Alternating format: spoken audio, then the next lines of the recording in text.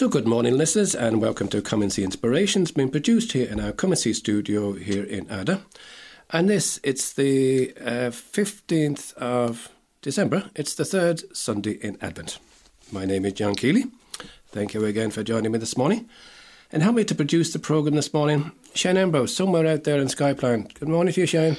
Good morning, John. How are we keeping? Good. Thanks a lot for joining us. I would like to also welcome into Come and See studio for the first time Bishop Brendan Lee. He's going to be joining us more in part 2. Good morning and welcome to Come and See Inspirations, Bishop. Thanks, John. Good to be here. Thanks a lot for joining us. Of course, the most important people we want to welcome this morning and any other morning are those of our listeners who are housebound, those who are lonely, those who are struggling in some way, especially our listeners who support us in prayer each week. We meet you around Newcastle West area and West Limerick. And thank you indeed for your lovely comments. As I said, Shane, you've got a few fans out there now in terms of Saints for the week, so the bar is set. You'll have to continue. But anyway, thanks again, listeners, for staying with us each week, and most importantly, thanks for your prayers. As people might know at this stage, this programme is broadcast on Sacred Space at West Limerick 102 local radio at 10 a.m. and 11 p.m. each Sunday, and is available for playback and download on comeandseeinspirations.buzzsprout.com, Sacred Space 102.blogspot.com, all these blogspots.coms. It's available to be heard and downloaded on iTunes and Spotify. All you got to do really is to search for Come and See Inspirations and you'll get us there. Again, if you want to contact the station, we'd appreciate that, or contact our programme here. Our text number is 087 6088 667. That's 087 6088 667, or you can email us, and that's at sacredspace102@gmail.com. Now, with this part of the programme, Shane, Saints for the week, please, sir. Sure, John. So, as we said at the top of the programme, today is the 15th of December, so it is the third Sunday in Advent, so it is Gaudete Sunday. So that it takes its name from, I'm not sure if it's the entrance antiphon or if it's the opening prayer of the Mass, where the first word is rejoice. And now, Gaudete Sunday in Ireland, the UK, and in kind of the Anglo sphere, so that's the US and Canada, our candle today is the pink candle. So the Advent wreath is generally 3 purple candles, 1 rose candle or pink candle, and a white candle. So rose candle lit on the third Sunday of Advent, kind of to indicate that we're drawing towards the end of the Advent season and its slightly penitential character. And excuse me, and sometimes you may see it, although I'm not quite sure if it actually happens in the Diocese of Limerick, you may see the priest wearing what are called rose vestments. You'll definitely see it if you see pictures of Pope Francis for Gaudete Sunday. And it mirrors Laetare Sunday, which is the 5th Sunday of Lent. Again, the same idea to kind of give an indication to people that we can start kind of to anticipate the celebration that we're going to have in about 2 weeks' time. For those praying the Psalter, we're on week 3. So in terms of Saints of the Week, John, so Monday the 16th. Now, I had to dig around actually for these guys this week. The calendar of the Saints was a bit tight on me. So the 16th, we're going to the Old Testament for our saints this week. And on the calendar, we have Saint Misael. Now, you say to me, who's he? He was one of the 3 youngsters thrown into the burning pit in the book of Daniel, and that was rescued by the angel of God. Another person that we commemorate on the 16th is the 6th century BC prophet Haggai, who's one of the Old Testament prophets in the Bible, and he was very much associated with the restoration of the temple in Jerusalem. Moving on then to the 17th, this is an unusual one now, John. On the liturgical calendar, the saint that's mentioned for the 17th of December is actually Saint Lazarus of Bethany, he who was raised from the dead in the Gospels. Now, we don't actually know what happened to Lazarus after that encounter with Jesus. We know, of course, himself and his sisters were great friends of Mary. Pious tradition, and that's all we can really account for it, holds that Lazarus travelled to the south of France and was a missionary in the south of France and suffered martyrdom there under one of the persecutions. We have no idea whether that's true or not. More importantly, from a liturgical point of view, the 17th of December marks the beginning of the O antiphons in the liturgy of preparation of Advent. Now, people will have heard me going on about the O antiphons before. I am a big fan of the O antiphons, and what they are is they are a series of short, bite-size extracts from Scripture, which are used as antiphons traditionally to introduce the saying or the singing of the Magnificat, which is part of Vespers or evening prayer. And they're very much associated with the dates from the 17th to the 24th of December, and they're called the Great O's, or the O antiphons, or the Solemn antiphons. And they've been around generally since the 7th or 8th century. And in the English-speaking world, I suppose, they're most familiar to people because they make up the verses of the song, the carol, O come, Emmanuel, although in that particular carol, they're done backwards. So they commemorate and they reflect on different Old Testament representations or types of Jesus. And in terms of, they generally link in with either generally a prophecy relating to the coming of the Messiah. So we have things like O Sapientia is the first one, O Holy Wisdom. Then you have O Radix Jesse, or O Flower of Jesse's. Then you have O Clavis David, which is the key of David. The one I particularly like is O Orion, or O Radiant Dawn, because that happens on the 21st of December. And for me, I love the juxtaposition between the prayer of O Orion, O Radiant Dawn, Splendor of Eternal Light, Son of Justice, come shine on those who dwell in darkness. And of course, it occurs on December the 21st, which of course is the winter, is it solstice or equinox? Whatever, the day when Newgrange is in, when the day when Newgrange is in use, and I just love the timing of that. So those prayers are used during this period, and for those that may not celebrate the Divine Office, where you would encounter them as the Alleluia verse during the masses of the day. That's where you will come across them in a liturgical sense. I love them because they're short, a beautiful, bite-sized pieces which you can be used for Lectio if you haven't time to do anything else, and kind of as you're heading into the last couple of days of preparation before Christmas.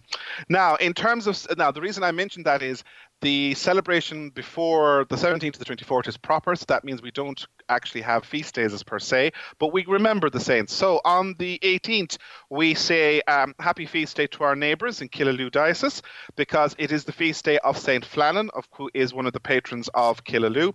Flannan lived in the 7th century and was a son of a king of Thomond, and he entered Malua's monastery at Killaloe and became an abbot there. So we say happy feast day to our neighbours across the water. Then on the 19th, the 19th, John, was an interesting one. Trying to come up with saints on the 19th was interesting because we went from the martyrs of Nicaea, who were around the 2nd century, and all we know are their names, which is Darius, Paul, Secundus, and Zosimaeus, to the martyrs of Nicomedia, who died in 303 at under the persecutions of Diocletian, right up to the martyrs of Vietnam, who died in 1839, right up to martyrs who are commemorated on that day who died during the Spanish Civil War. So I just thought it was an interesting one that we see the history of those who have died for the faith as witnesses for the faith from the very beginning right up to the 20th century. And many of them are commemorated on the 19th of December. On the 20th of December, we're back to the Irish calendar, and we have the feast day of St. Fochannan, I think that's how you pronounce the man's name. Fochannan. He's associated with Kilfenora, which, of course, very little is known about him, or known with certainty about him, but there's a very strong tradition that's linking him with Kilfenora, and records that he founded a church or a monastery there in the 6th century.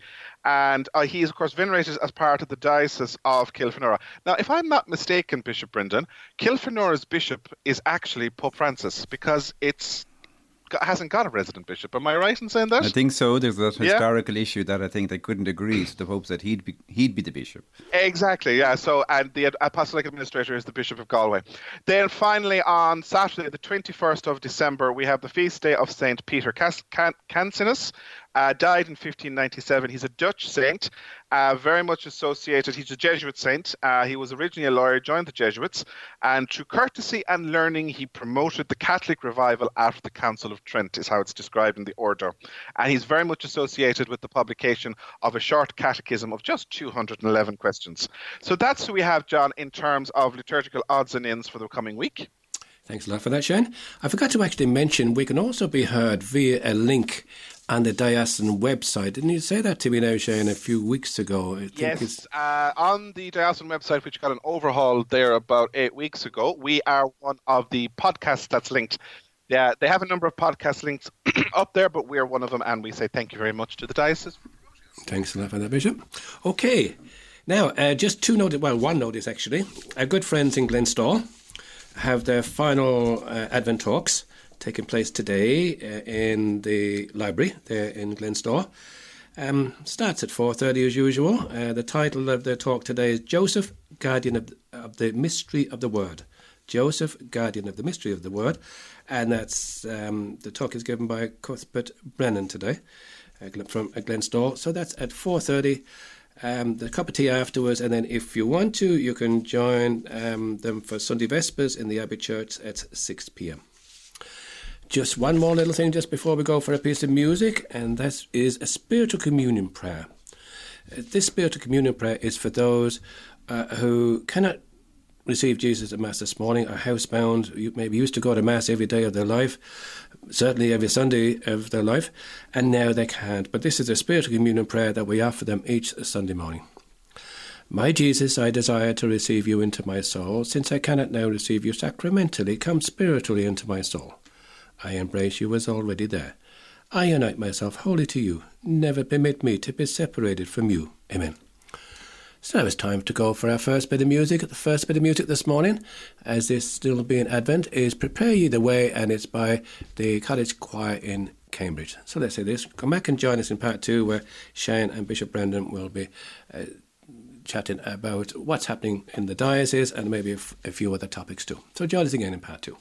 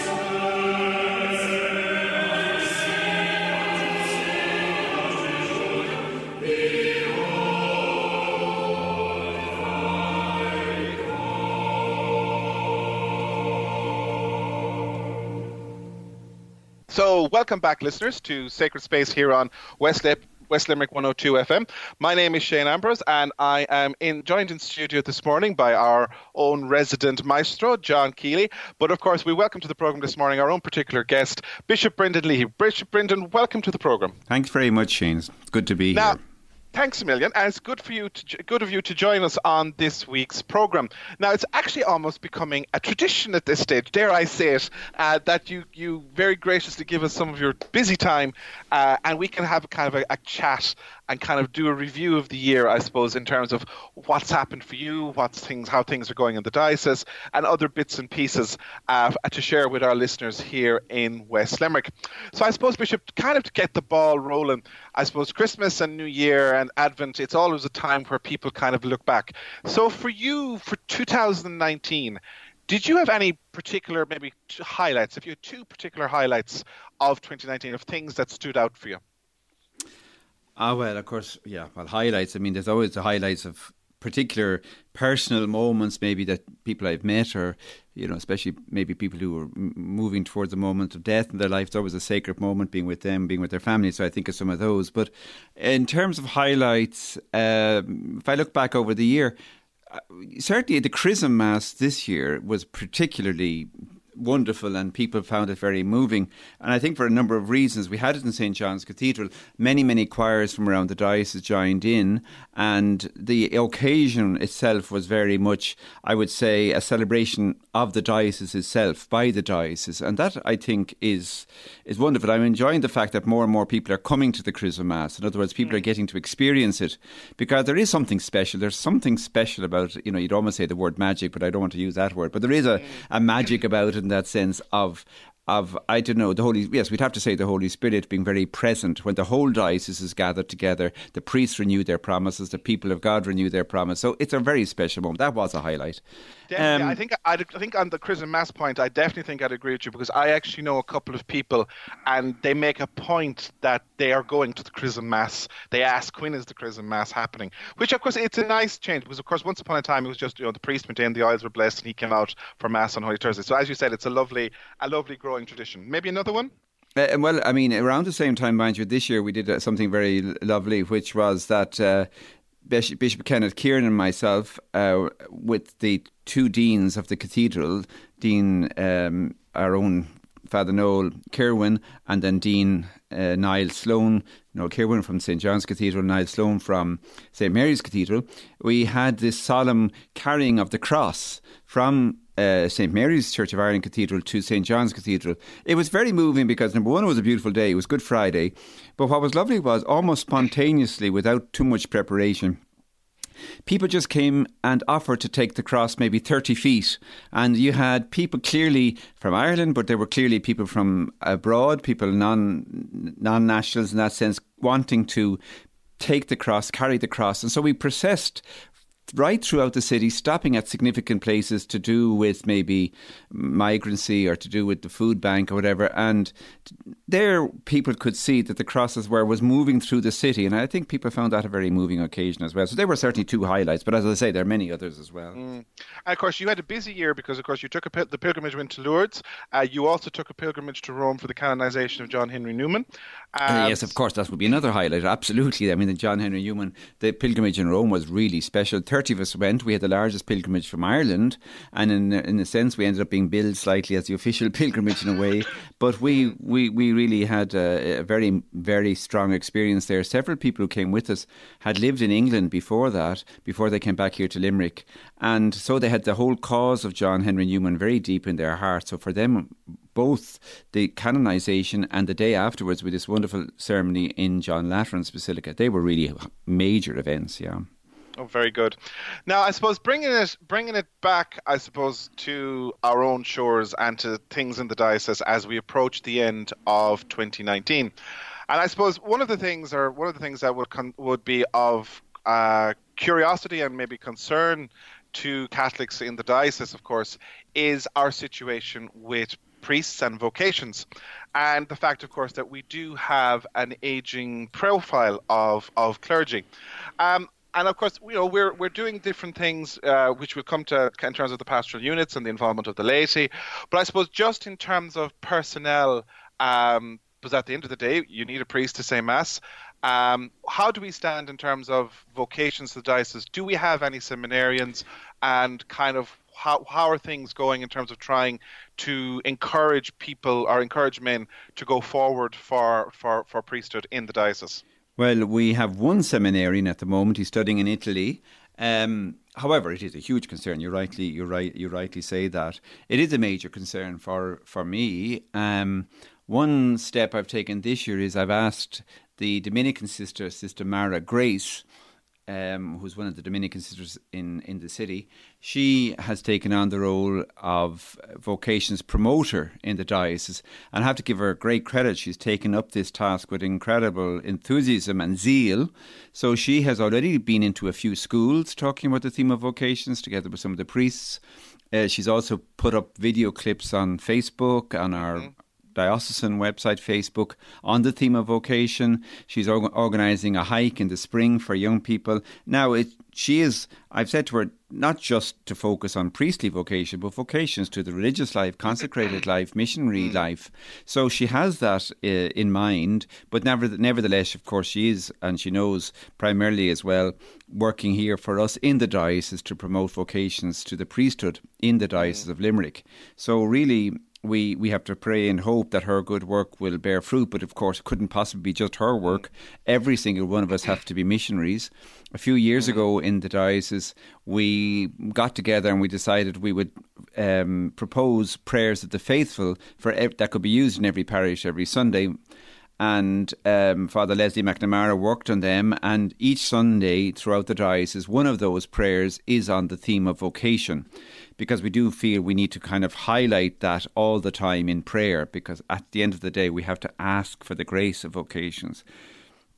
Then I suppose in terms of hoping that people might encourage those young men or who might be thinking of priesthood, because perhaps that's something that has been hit in recent years. Understandably, there's been scandals, there's been a certain distrust, there's been a certain preoccupation, I suppose, with the issues that are happening in the church. So some parents might just be a bit reluctant to encourage their young son to go think of the vocation to priesthood. But I would hope that we could pray that people will feel that they can encourage their son if that's what they want to do. I suppose, being practical about it, Bishop Brendan, a question I'd have to put to you is that some of our neighbouring dioceses have gone down the route of inviting assistance from dioceses overseas to send men to help out and to help man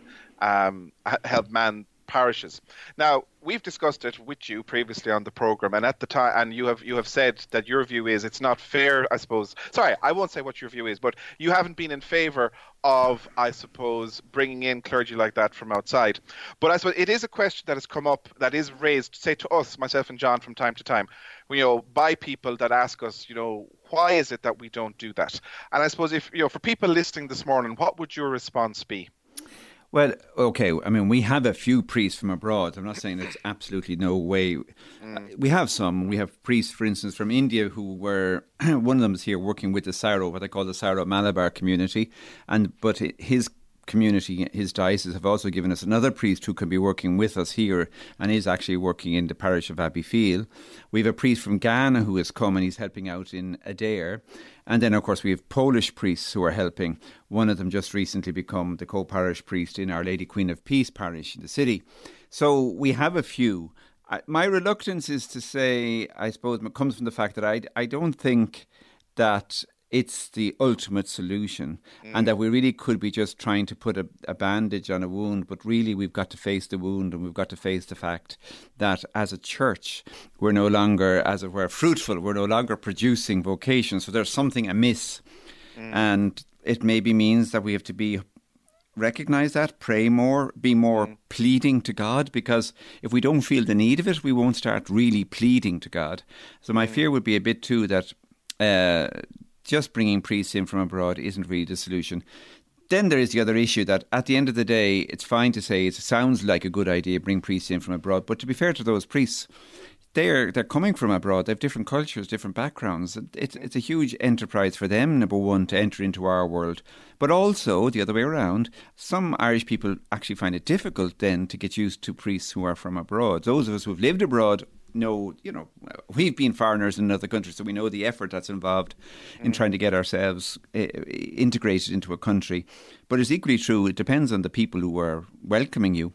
And while there's a lot of goodwill and would be goodwill, I know at the same time from personal experience, from some comments people have made to me, that they can sometimes find it difficult maybe to interact with a priest from abroad. So I think the issue has many layers to it. And from your own perspective, what kind of view are we taking as a diocese in terms of considering whether or not we're going to look at introducing perhaps the permanent diaconate?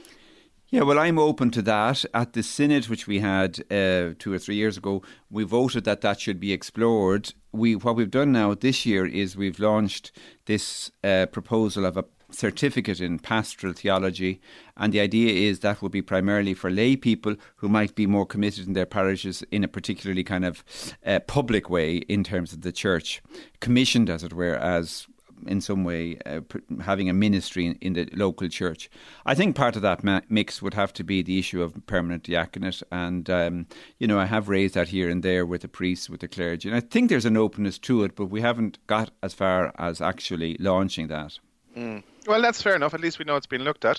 Now, part of, I suppose, the renewal that we're doing in the diocese, which is flowing on, of course, from Synod 2016, is exploring new ways of being parish, new ways of being diocesan family. And, of course, the primary example of this, I suppose, is the establishment that was done of the pastoral units. So I suppose from your perspective, are we a year, 2 years in at this stage? What is your perspective as bishop on how the pastoral units are going, and maybe learnings we've had along the way with how they've been implemented and rolled out? Well, we're 1 year in, so I suppose I do have the long view on this one. We're 1 year in, and the fact that they're established is already, for me, a consolation. I recognise, however, that for all of us, it's going to take time, because pastoral units are new. We're talking about parishes cooperating together, and not just simply cooperating, but actually actively seeing themselves as a unit, one unit, planning and thinking together about the mission in their area. And I do really believe the more we can come together, working together with synergy of, focus on particular issues like youth ministry, funeral ministry, whatever it is, the more the critical mass will be available to actually help us. Now, how's it going? I think it's going in different ways. I mean, some units I think have really embraced it, got into it very well. Others, and there may be factors, less so, and I know that. But at the same time, we've had good experiences. For instance, I went to one pastoral unit recently, and they brought together in the pastoral unit the teachers, the clergy, and parents of children who were to be confirmed, to discuss the whole issue of confirmation. Now, what I enjoyed about that was there was a reasonable number of people there. I don't know if a parish on its own would have managed to get that kind of number of people. But the fact that we did it together, there was an engagement, there was a critical mass, there was energy in the room. That's the kind of thing that I think a pastoral unit will bring us. But of course, I recognise too that pastoral units, there's no one size fits all. It'll be different in different units. I suppose one thing I would say to you, Bishop, is that there is, I suppose, the fact that there's different speeds of implementation, I suppose, concerns people, because there's definitely a perception that certain pastoral units are very much active and very engaged. And then there's other pastoral units, and it's like, for people that are interested and want to get involved and are trying to be positive about it, the pace of implementation and, if you like, the pace of adaptation is very, very, very slow. What would you say to people that are in that predicament and kind of going at this stage almost at the stage of washing their hands of the whole thing? Well, I appreciate that there can be people there with that exasperation. Look, I think we all have to try ourselves as best we can, with patience, with endurance. Of course, I would say to people, it doesn't stop them having initiatives themselves. I know Bishop Murray every now and again says to me, he remembers a group coming wondering could they have permission to set up a bereavement group. And as he said, well, you don't have to have permission. I mean, to set up a bereavement group is something you can do, But in other words, the baptised laity have their own vocation in life. And of course, I know what you're saying is that obviously the structural dimension of the pastoral unit is what people want to see working. I think they have to let their clergy know if that's what they feel they really want it to work, that they should let that be known, You mentioned there confirmation and the coming together in a pastoral unit. So that leads me on to a question I wanted to ask you. And it was something that came up kind of since we started planning our meeting with you in our discussion. And that, of course, is the announcement by Archbishop Diarmuid Martin of the shift in focus in the Dublin Archdiocese for the preparation, for sacramental preparation, and trying to refocus it and, I suppose, slightly away, ever so slightly, from the schools and back into parishes. And I suppose the question is kind of what's your take on it? Could you see it happening for Limerick? What would be the challenges? What would be the advantages and of that kind of proposal? Which is, of course, bringing us very much in line with quite a lot of the wider Catholic world, of course. Yes, well, it's true. At the Bishops' Conference level, the Council of Catechetics, which I'm involved in, we produced a document about 3 years ago now already about preparing for these First Holy Communion, preparing for confirmation. And the big thing we said in that document was that famously, the famous expression, the three islands, as it were, must come together. That is school, family, parish, family, school, whatever. That must come together more because there has been a certain isolation of those three elements. So I think I would agree that is a direction we need to move in. Archbishop Diarmuid has decided in Dublin, as he says himself, it'll be a very gradual process. It won't be abrupt. I would say in the long term, we'd all be looking for a greater degree of, I suppose, the role of the parish itself, the parish community itself. But I think the parish community itself is something we have to understand a bit more. What would that look like in terms of involvement in the preparation for the sacraments? Because obviously it couldn't just be the priests themselves. Absolutely, there's no way. They'd be overwhelmed if you have so many children every year making their first communion, making confirmation. So we're going to have to gradually, all of us, get together and see how do we as a parish community help and accompany children towards these sacraments. That's why in the diocese we have launched this idea of a certificate in pastoral theology in order to kind of prepare people who would have then skills which they in turn can share with a view to, as it were, stimulating this process in parishes where they'd be ready for the kind of accompaniment of children that's going to be needed. That doesn't mean, of course, as Archbishop Diarmuid said, in the school itself, they'll still be doing the programme. They'll be doing the programme which we now call the Grow and Love programme in the primary schools. That'll still be going on. But the actual technicalities of the preparations directly in the parish, hopefully more and more the parishes will be involved in that. Could I put it to you that perhaps this kind of discussion, this dialogue that we're having around the form of how sacramental preparation is done, I suppose in one sense, it's going to challenge a kind of a wider societal view of sacramental preparation and the role, particularly of First Communion and Confirmation, which are almost seen like coming-of-age ceremonies. I suppose, let me put it to you another way. You probably have experience, priests will have experience. They'll see a family for First Holy Communion, and maybe they may not see that family again until they come back for confirmation. And I suppose for some people, that's kind of going, well, why should where's the benefit for a parish community in that regard, in terms of they're not it's not a family, or you say it's not something obviously which is very active for them, and they're just doing it because you do it when you're in school. There's an element of that to it. I suppose kind of what would you say to people that would say drop the drawbridges and let's just focus on those that want to be involved? Yeah, well, and of course, I appreciate the issue. We do have to make sure that for those who really want to be involved, we're providing them with the nourishment and formation that they really want. And I know there are some parents who would say they really would want more than what they're currently getting. That's true. We'll always have to watch that. Nevertheless, we've also to watch the opposite extreme, that we end up then actually excluding people unless they really are reaching a high bar. That we also have to watch, because look, we all have in our wider extended families who wouldn't fit into the category very quickly, and we wouldn't want to be excluding them. So it's a complicated topic to talk about because we're, in Ireland especially, at different levels of our journey, and I think different people are at different levels of that journey. And I think if you know, mightn't be going to mass, they mightn't be practicing, but if you were to say to them, well, you're not a Catholic, they'd take offence. Well, of course I'm a Catholic. I say prayers. I go to church occasionally. I go to funerals. I pray the Hail Mary every day. So we have to kind of go delicately. And then also there is also this factor, because sometimes I've heard this, that people can sometimes, and I understand it in a way, they're regular mass goers and they object to the fact that maybe one Sunday every month there's this special mass for children maybe who are making their first communion. It seems to be a bit chaotic in the church, and say, oh God, they're interfering with us. But really, we've all also there to watch that we're missionaries. As a church people, we're missionaries, and we have to make sure the mission is alive. And that can also mean mission to people who aren't normal church goers.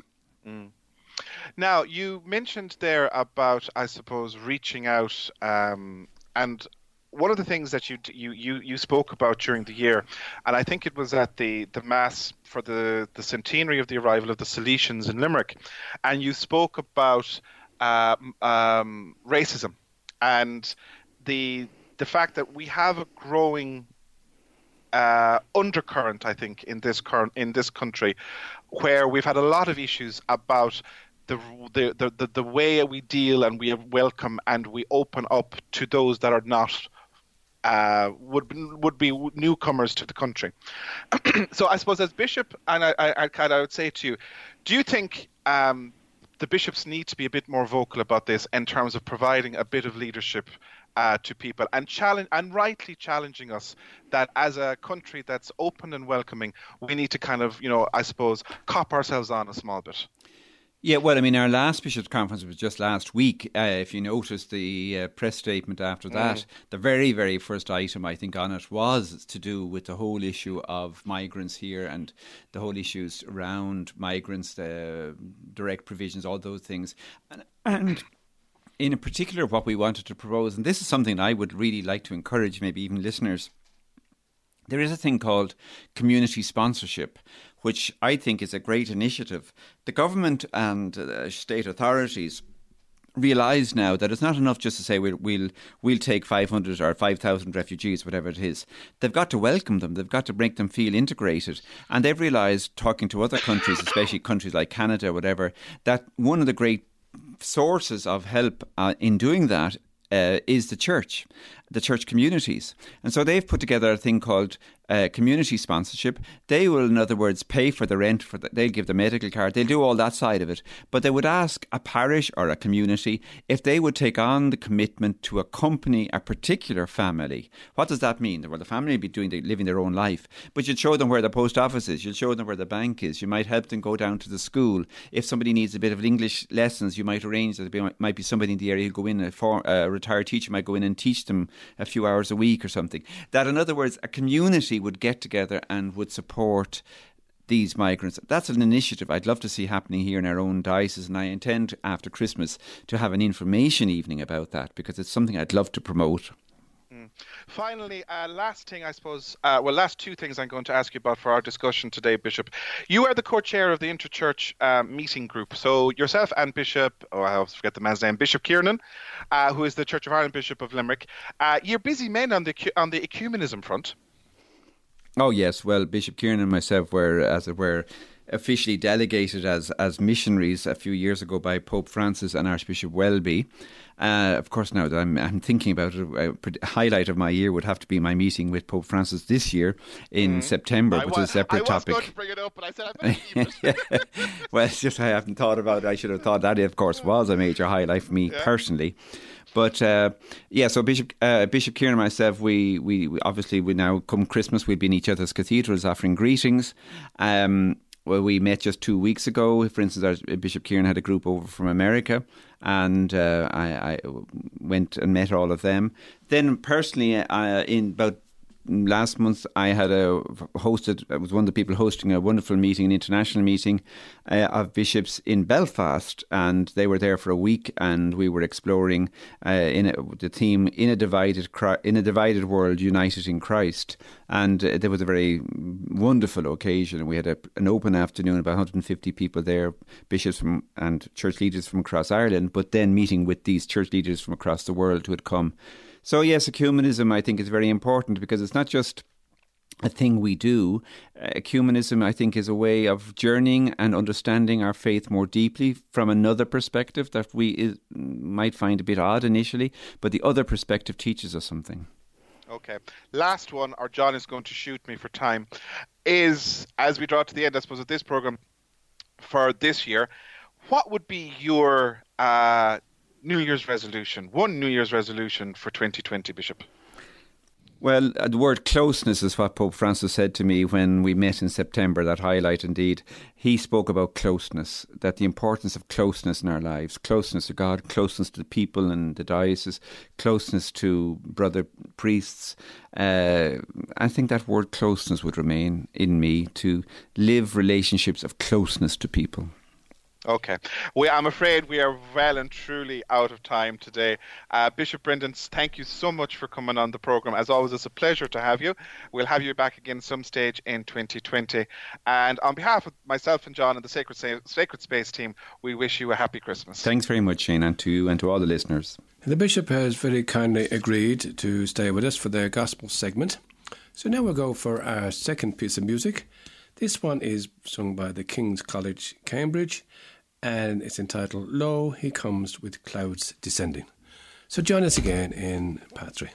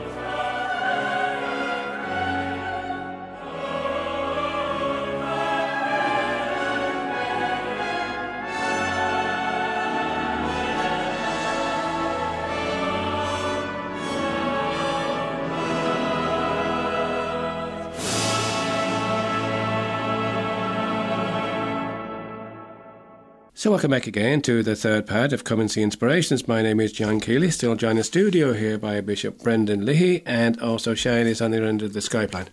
Just got a few minutes left before the end of the programme. In that time we're going to read and reflect on the Word of God, and before we read the Gospel, this is prayer. We always pray before reading and reflecting on Scripture. Lord, we thank you for putting us in the presence of your Word, which you inspired in your prophets. May we approach this Word reverently, attentively and humbly. May we not despise this word, but receive all it has to say to us. We know that our hearts are closed, often incapable of comprehending the simplicity of your word. Send your Spirit to us, so that receiving the word in truth and simplicity, our lives may be transformed by it. Let us not be resistant, Lord. May your word penetrate us like a two-edged sword. May our hearts be open to it. Let not our eyes be closed, nor our minds wander. But may we give ourselves entirely to this listening. We ask this, Father, in union with Mary, who used to recite the Psalms, through Jesus Christ our Lord. Amen. Now we'll invite Bishop Brendan to pray the Gospel for us this morning, please. Thanks, Bishop Brendan. So the Gospel is according to Matthew. John in his prison had heard what Christ was doing, and he sent his disciples to ask him, "Are you the one who is to come, or have we got to wait for someone else?" Jesus answered, "Go back and tell John what you hear and see. The blind see again, and the lame walk, lepers are cleansed, and the deaf hear, and the dead are raised to life, and the good news is proclaimed to the poor. And happy is the man who does not lose faith in me." As the messengers were leaving, Jesus began to talk to the people about John. "What did you go out into the desert to see? A reed swaying in the breeze? No. Then what did you go out to see? A man wearing fine clothes? Oh no, those who wear fine clothes are to be found in palaces. Then what did you go out for? To see a prophet? Yes, I tell you, and much more than a prophet. He is the one of whom Scripture says, 'Look, I am going to send my messenger before you. He will prepare your way before you.' I tell you solemnly, of all the children born of women, a greater than John the Baptist has never been seen. Yet the least in the kingdom of heaven is greater than he is." Thank you for that, Bishop Brendan. Now, as I said, we've only got about 2 minutes left. Maybe Bishop Brendan, maybe just one thought you might want the listeners to take away with them from this gospel today, please. Well, first of all, people were searching. That's what Jesus says. What did you go out looking for? What are you looking for? And that's a fantastic line to ask ourselves. And here, Jesus is telling us, you're looking for a prophet. You're looking for the way. And then comes the final sentence. John the Baptist was fantastic. He was a prophet. He had a lot. But compared to knowing Jesus and the kingdom of heaven and having Jesus among us in our relationships with one another, that's deep down what we're looking for. And that's the way that Jesus brought us. He himself said, "Love one another as I have loved you." It's what we're looking for deep down. Bishop Brendan, thank you so much for that. Shane, you got about a minute, if it's possible? I suppose John the Baptist has accompanied us this week, and he'll be accompanying us next week in terms of our preparation for Advent. And he is the messenger, he's the herald, pointing out the way to Jesus and the one that comes.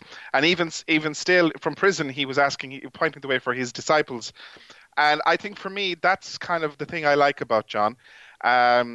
He's a prophet, and prophets challenge, and they make us uncomfortable. And Jesus was basically turning around and saying, yes, that is his role. That is the role of the prophet, to prepare the way, to challenge us, to open our eyes to see who Jesus is. And I suppose as well, also to encourage us to see that Jesus has come, is coming, will come.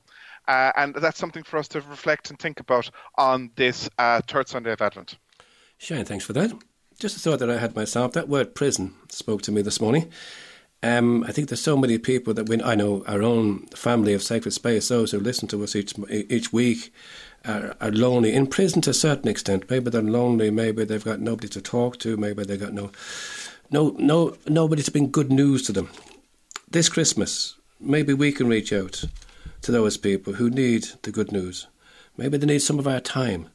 Maybe they need some of the hope that we've got. But certainly what they do need is for us to bring the wonderful news that Jesus has come to friend us all. So with that, we'll have to finish up the programme. Bishop Brendan, thank you so much indeed for joining us this morning. And Shane, thanks a lot. Mm-hmm. And so at this stage, we might go out with a final piece of music. What else would we do?